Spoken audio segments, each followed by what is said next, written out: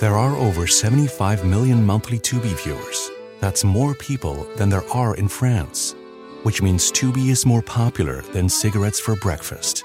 It's more popular than considering iced coffee a total abomination. More popular than loving political revolutions. More popular than mère and mère somehow being different words. Tubi, it's more popular than being French. See you in there. Hi, it's Martha Stewart. You know, I spend a lot of time thinking about dirt. At 3 a.m., at all hours of the day, really. What people don't know is that not all dirt is the same. You need dirt with the right kind of nutrients. New Miracle-Gro organic raised bed and garden soil is so dense, so full of nutrient-rich, high-quality ingredients. Miracle-Gro is simply the best.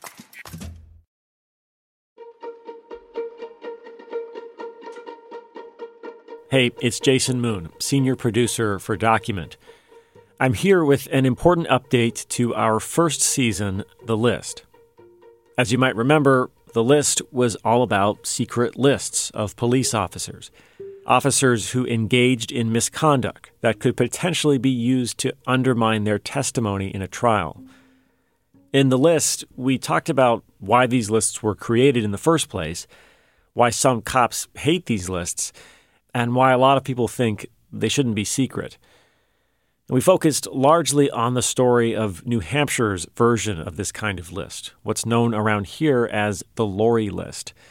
And we asked what would happen if the list was finally made public. But it was a question we didn't get to answer because, well, the Laurie List was still secret. We knew there were somewhere north of 250 names of police officers on it, but we didn't know which names. Until now. Just a few weeks ago, the first batch of names from the Laurie List was released to the public.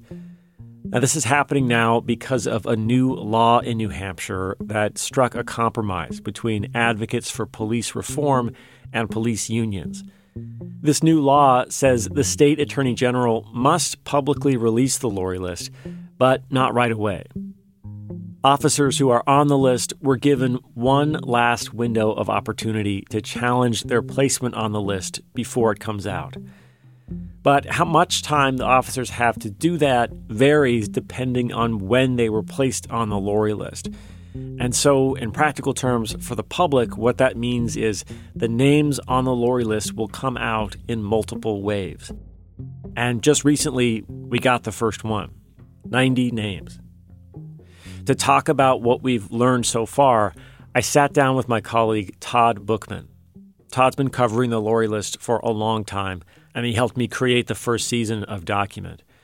And he came with the goods, the first unredacted version of the Laurie List we'd ever seen.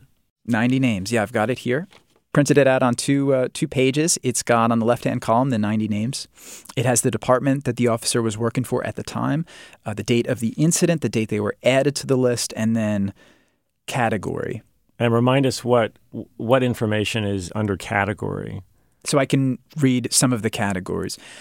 Falsifying evidence, falsifying records, criminal conduct, dereliction of duty, excessive force, and about 2/3 of the officers on the list are listed for truthfulness. That's the only word listed. Right, and which is important to just point out because that's the most information. That's all the information we get about why they're on the list, right? Whatever's in that category column for that officer. Yeah, which raises questions about why everybody was so determined to see this list. No, we knew this, right? The list in a redacted form had been released prior. We knew that this list only contained sort of the barest information on here. All right, but we do have the names now, or at least some of them, and we've never had that before. And, that's not nothing, right? So what are we learning from this? Yeah. So, we've got officers from police departments, both large and small. We've got officers from the state police. We've got, let's see here, we did a tally. 7 of the officers are on here for excessive force, 12 for criminal conduct, 60 for truthfulness.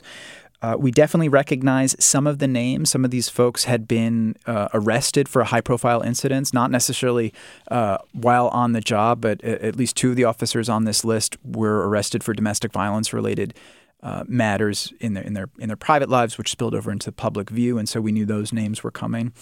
And we've got what appears to be two police chiefs on here as well. Which definitely raised some eyebrows. But before we get to that, let me just ask you, how many of the 90 names that are on the list are still working as police officers? Because I know sometimes cops get fired for the incident that lands them on the list. Yeah, so knowing that this list was going to be released in December, I reached out to the agency that certifies law enforcement officers in the state months and months ago, actually. We did it back in July. And we asked them for a list of every certified police officer in the state of New Hampshire. And they were initially reluctant to release that. Yeah, you had to fight them on this, didn't you? They had safety concerns. They thought that this publishing the list of every certified officer could lead to safety concerns for some of those officers. And that's not what we were trying to do. What we wanted was simply the name so that we could compare who is still a certified police officer in the state who's on the Laurie List. And the day before the Attorney General released the Laurie List to us, Police Standards and Training released the list of certified officers to NHPR. And so what we were able to do is run every name that's on the Laurie List through this other document to see if they're still certified. And what we found were that 8 of the officers on the Laurie List are still actively working as police officers in the state of New Hampshire. So, all right. So there are 8 New Hampshire police officers out there working right now who are on the Laurie List, and 2 of them are police chiefs. What do we know about them? One of them was not a police chief when he was added to the list. So he was a rank-and-file cop. Guy's name is Sean O'Keefe. He's been very candid, very open about his conduct and what landed him on the list.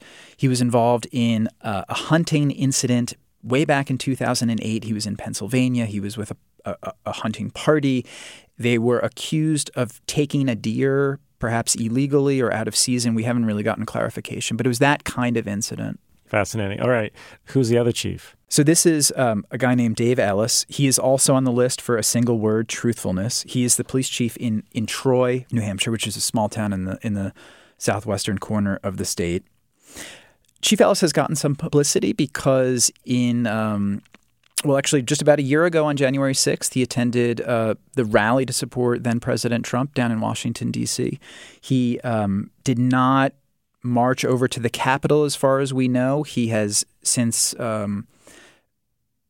tried to distance himself from the event. He certainly has spoken publicly about his abhorrence of the violence that took place that day. But this is a guy who has been in the public eye in recent times. That was one of the names I recognized, yeah. Exactly.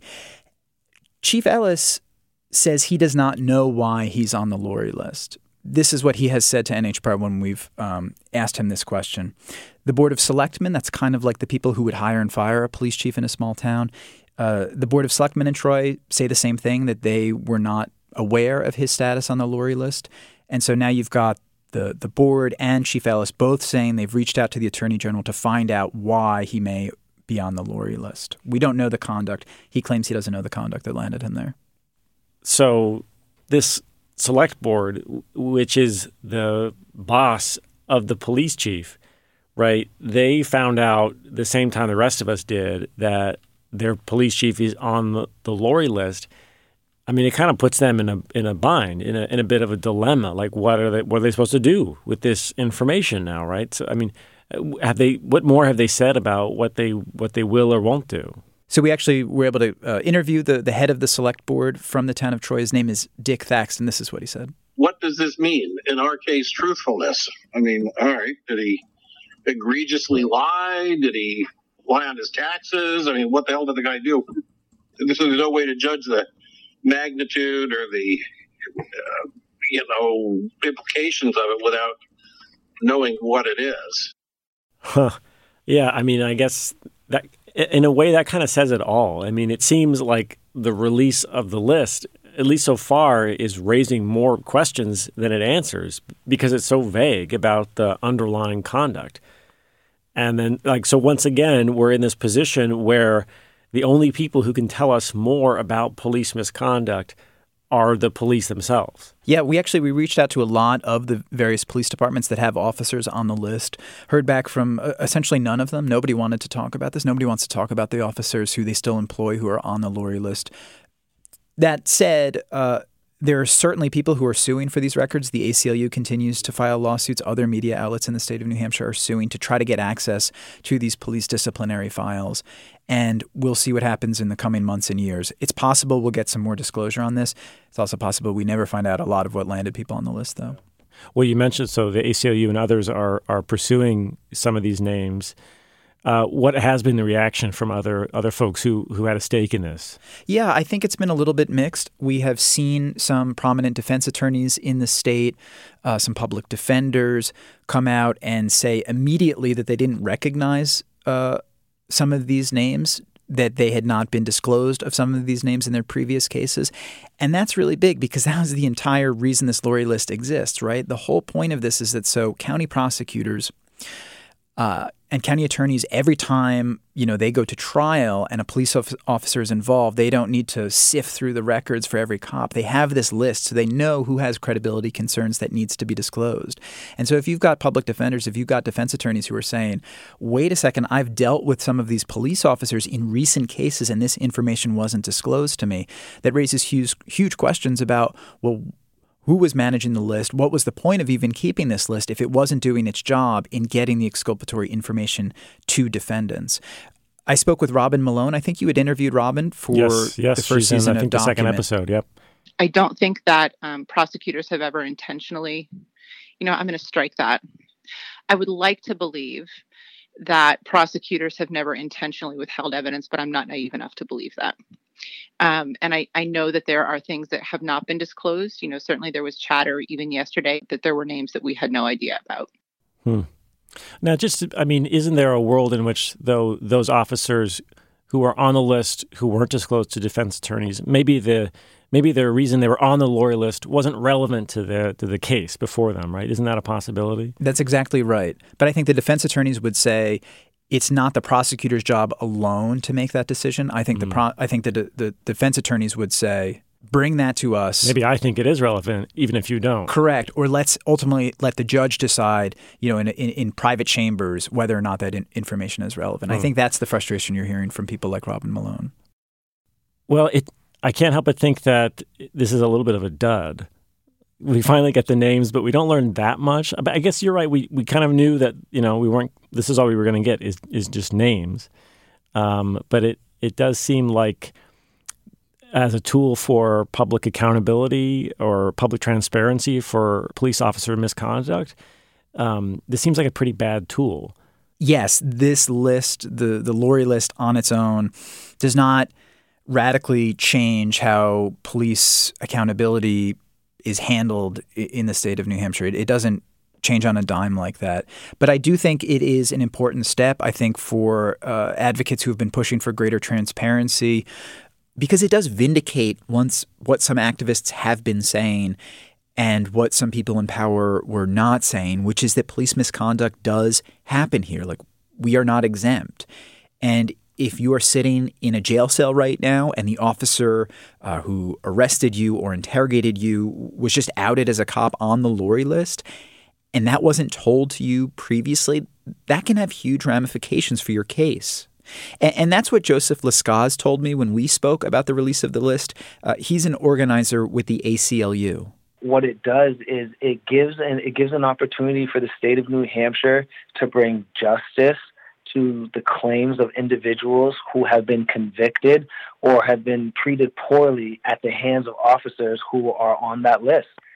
And when people are making these claims about this happening, and you have people that are sitting in decision-making positions in the state saying, well, no, this doesn't occur at all. No, this is your proof right here that it does.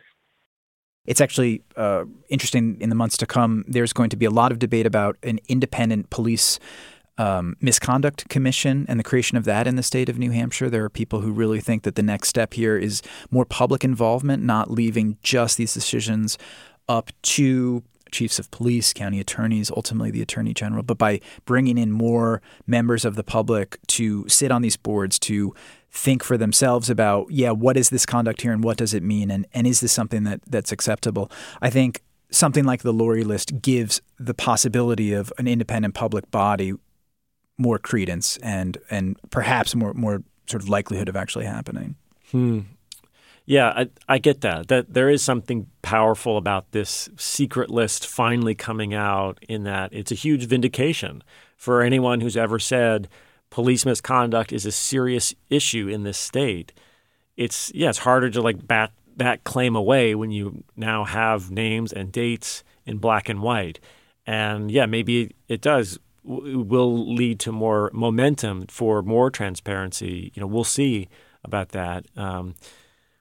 I know, but in the meantime, this is what we got. It is the best we've ever had. This is the most transparency we've ever had. But at the same time, it's just a list of names with 1 or 2 word descriptions of what the officer did. I think one issue is that it leaves open so much to interpretation. You've got this one word here, truthfulness. And I spoke with police chiefs in the past week or two who have said the same thing to me over and over again, well, what does that mean? There is no definition. There is no standard for that. You've got police officers on here who may be on here for falsifying time cards. That's very different than falsifying evidence or excessive force. But if it is all captured under these really vague categories, it doesn't really tell us about their conduct in a way that tells us, well, was this handled appropriately or not? When you've got officers who are still working, who have these truthfulness issues on the Laurie List, how can we as the public know if they should still wear a badge? It's impossible. You can't just look at this Laurie List and say, no, none of these officers should be wearing a badge, because we don't really know the extent of what that untruthful conduct was.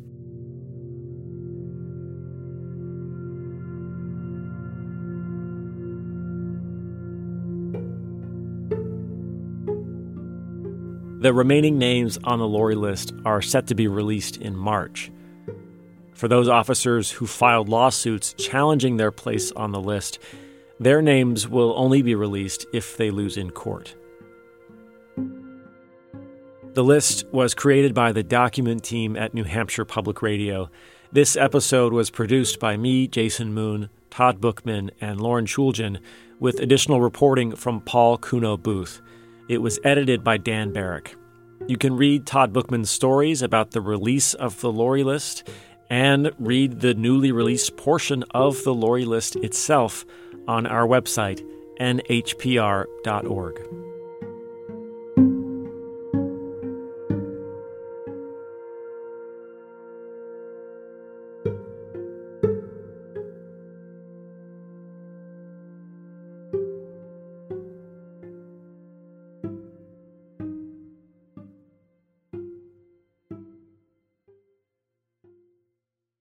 I live by routines, especially my same-day delivery routine with Shipt. Because when Sunday rolls around, I'm not scared.